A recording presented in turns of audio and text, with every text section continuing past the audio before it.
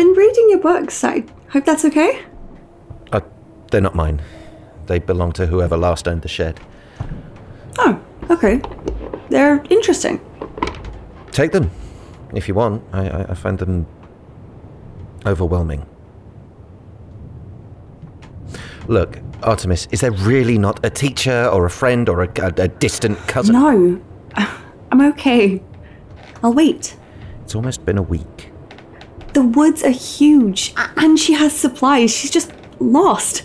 And I bet she's looking for me, and what good would it do if I left? All right. But if we're having this conversation again in a week, I'm going to say... We won't be. Oh, the broadcast. The emergency broadcast. I turned the radio on. Damn.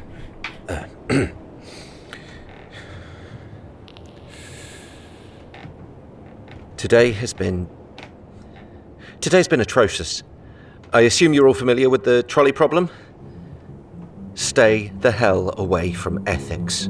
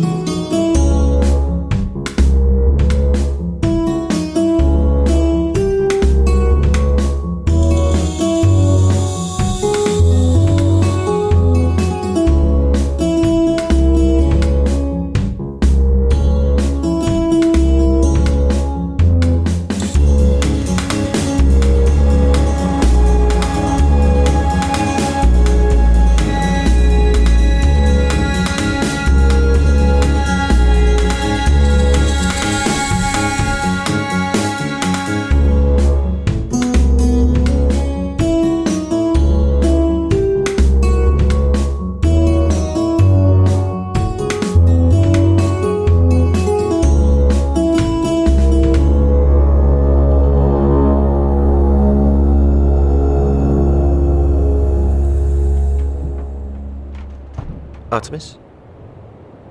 Are you okay? It's nothing. I'm fine. Go on. Right.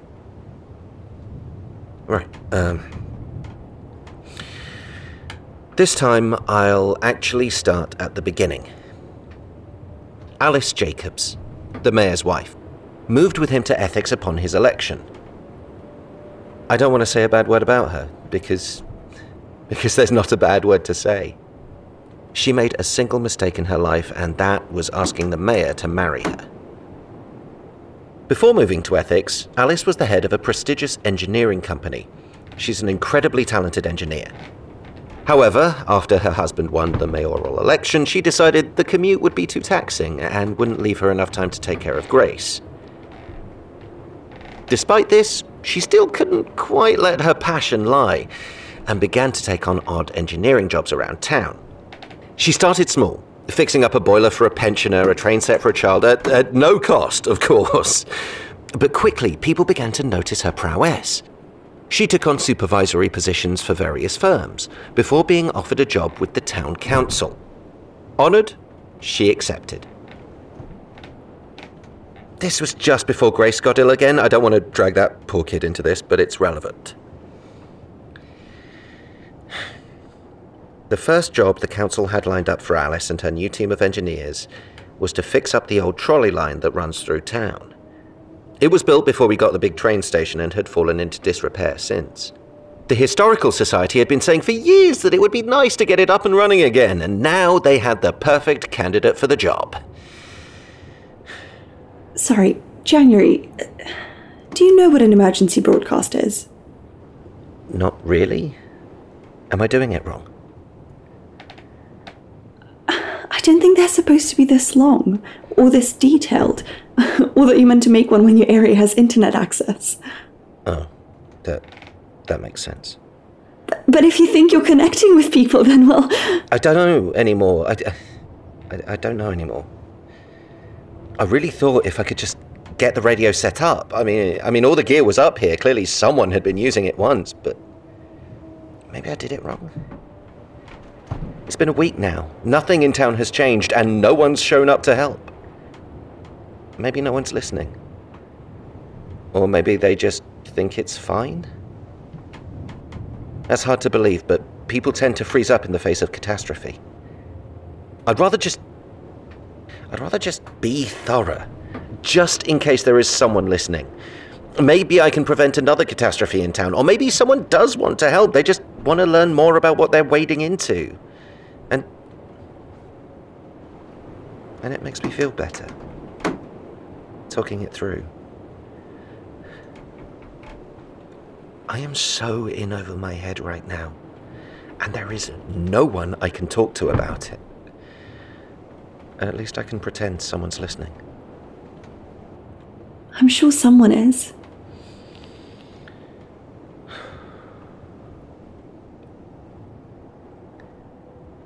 Alice was overjoyed to get back to working on a project of this caliber, and immediately set out managing the clearing and straightening of the tracks, while she sent another team to begin fixing up a couple of the old trolleys.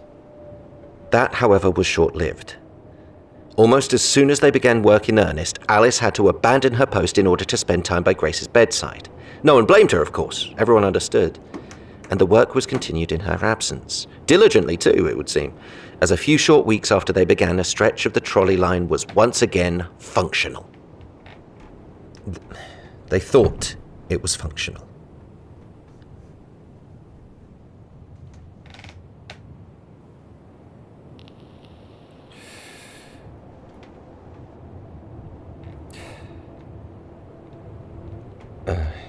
Artemis, this next part gets a little bit distressing. Not that everything I've been saying isn't distressing. I always find it's a unique kind of distress when children are involved. If you want to go into the back room, or if you want to... I'm fine. Whatever you have to say, I want to hear it. Okay. Alice stated in a press release after everything that it was a misstep, inviting primary children to effectively be test subjects. But they weren't thinking about it like that at the time. There was no way she ever could have known. They'd tested it, they'd run the line, they'd shown her paperwork proving the trolley was fit for travel. It was safe. It was almost as if... Stupid.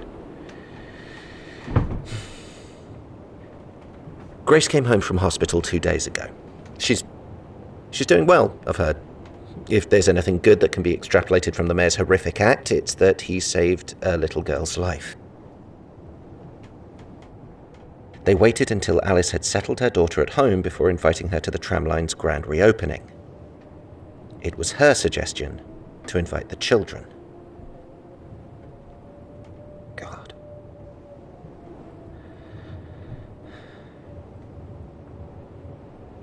At 9 a.m. this morning, children and their parents gathered at the old trolley depot. It was a beautiful summer's morning, the kind children's authors write about in their summer riddles. They were all so excited. I think when I was 8, not that I remember much about being 8, I would have found riding a rickety old trolley more of a punishment than a treat, but they were such sweet kids. A volunteer was put in charge of driving the trolley, and... Do you drive a trolley? You drive a train? I don't know. Alice was given the job of manning the switch point. It was meant to be a nothing job, meant to be an honour. January? She didn't deserve this. None of them deserved this. Sometimes accidents just happen. Not like this, though. This feels pointed, like sabotage. But then that doesn't make any sense. It's a tram being ridden by children, worked on by local people, and even if they were affronted by Alice being from out of town, she's been nothing but lovely to the townsfolk. She didn't even really work on the tram line in the end, but the only thing it could be is... I guess it could be a way of getting back at the mayor for the murder, for the lying, but that would be so sick and twisted. They'd be no better than him. I don't understand. I just need... It's okay. Just tell me what happened, yeah?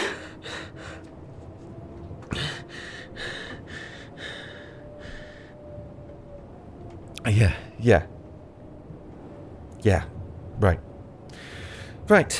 Sorry.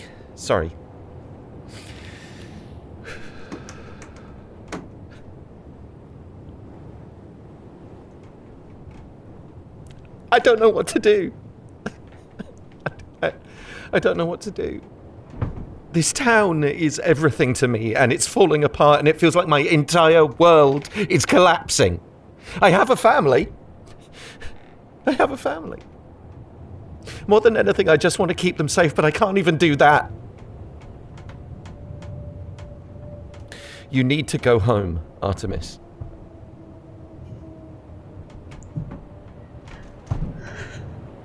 This was supposed to be a 2-day camping trip. It's the first time my mum agreed to go with me. She hated it and we fought the whole time.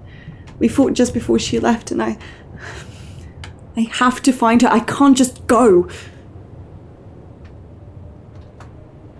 If you were that worried, wouldn't you have sent me home already? And what if you don't find her?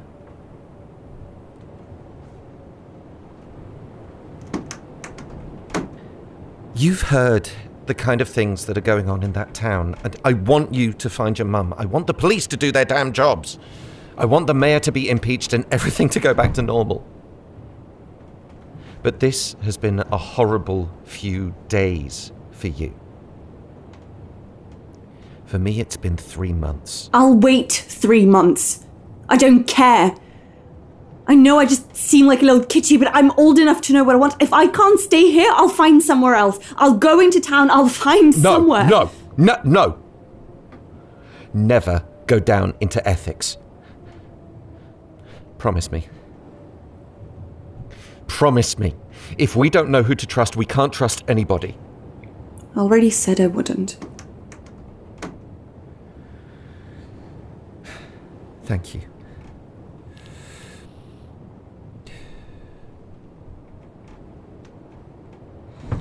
The trolley they chose for the trip was the yellow number 7. It had used to go to the graveyard back when the trolleys were functional.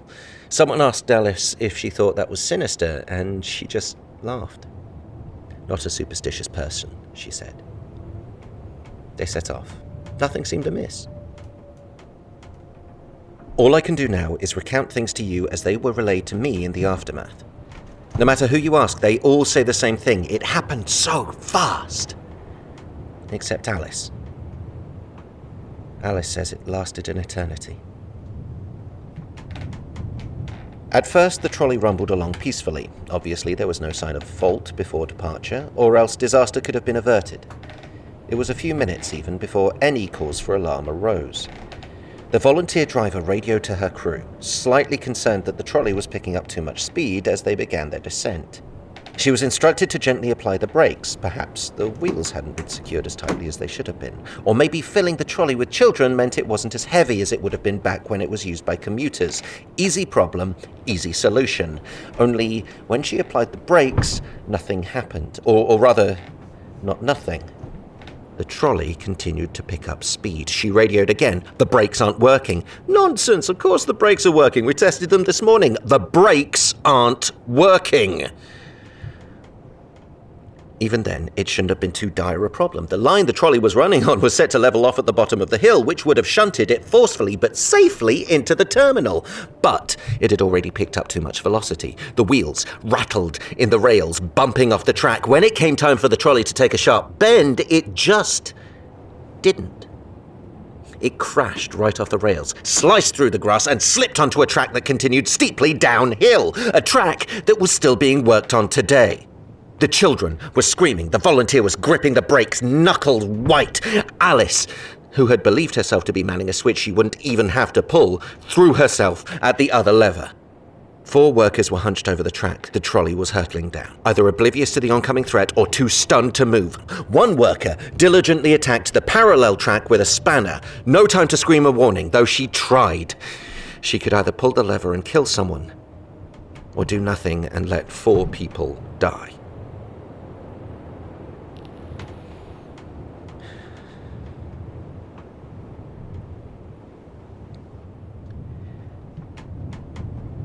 She pulled the lever. What else could she have done? Either way, people die. She's feeling quite broken up about it. I've heard. It isn't. Things like this aren't supposed to happen in real life, right? They're like Philosophical puzzles. Yes, exactly. Like, what's her name? Here. What's this? Philippa Foot. The Problem of Abortion and the Doctrine of Double Effect.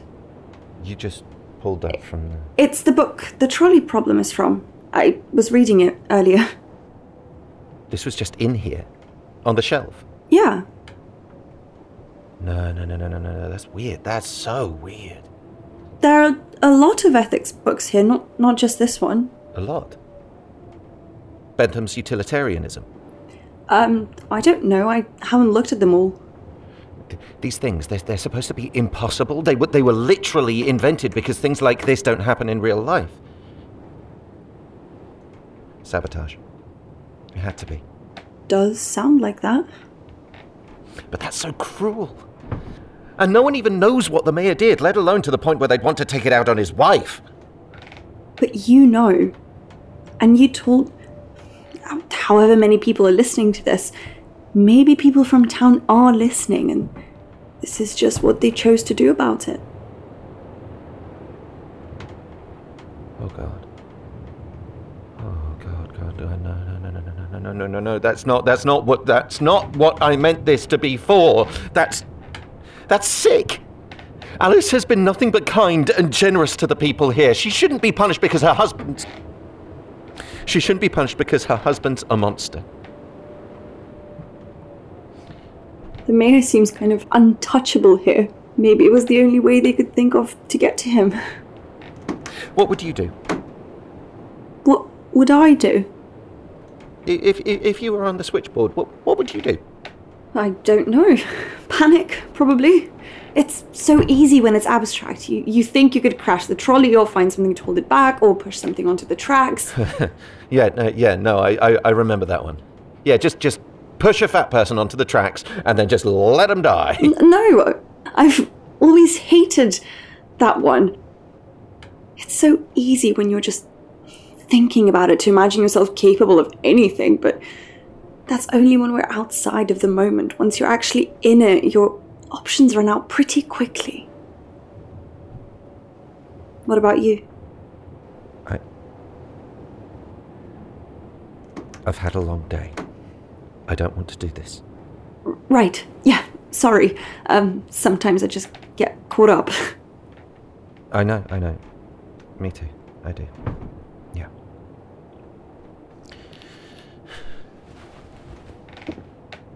Do you know whose shed this used to be? Whose books these are? No, I don't. I'm going to read some more of them, I think. That might be good.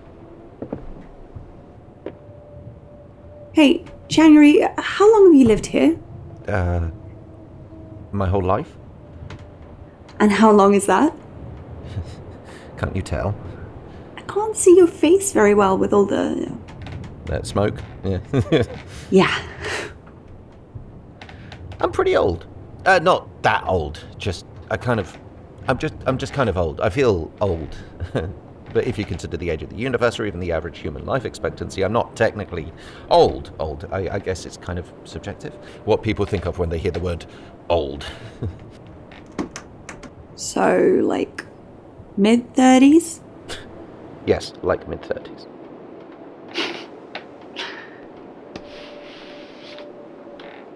You should probably turn the radio off. Oh, God, yeah.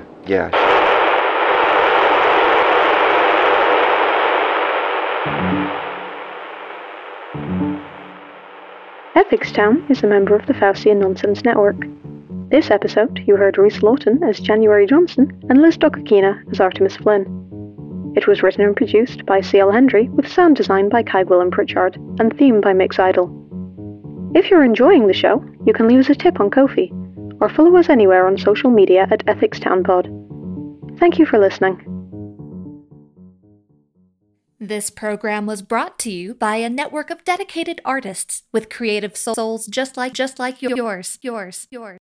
Faustian Nonsense thanks you for your patronage. Just like yours. It begins, as terrible things often do, with a knife. People of Hirta, chosen children of the night, a lost soul has come to us. I'm not sure if I can do this. It's always better if you just do it quick. You came to St. Kilda to escape your past, but the past isn't so easy to outrun. You always say you're changing, but underneath you're just the same. She was a child, Lockie. You liar! Did you really believe this community would accept you? I think you're meant to be here. A little bird told me that you're a liar. All of this, it comes with a cost, Lockie. Did you really believe you could find redemption? The time for excuses is over. The Secret of St. Kilda, available wherever you get your podcasts. Listen to Season 1 now, and remember, there is no change without sacrifice.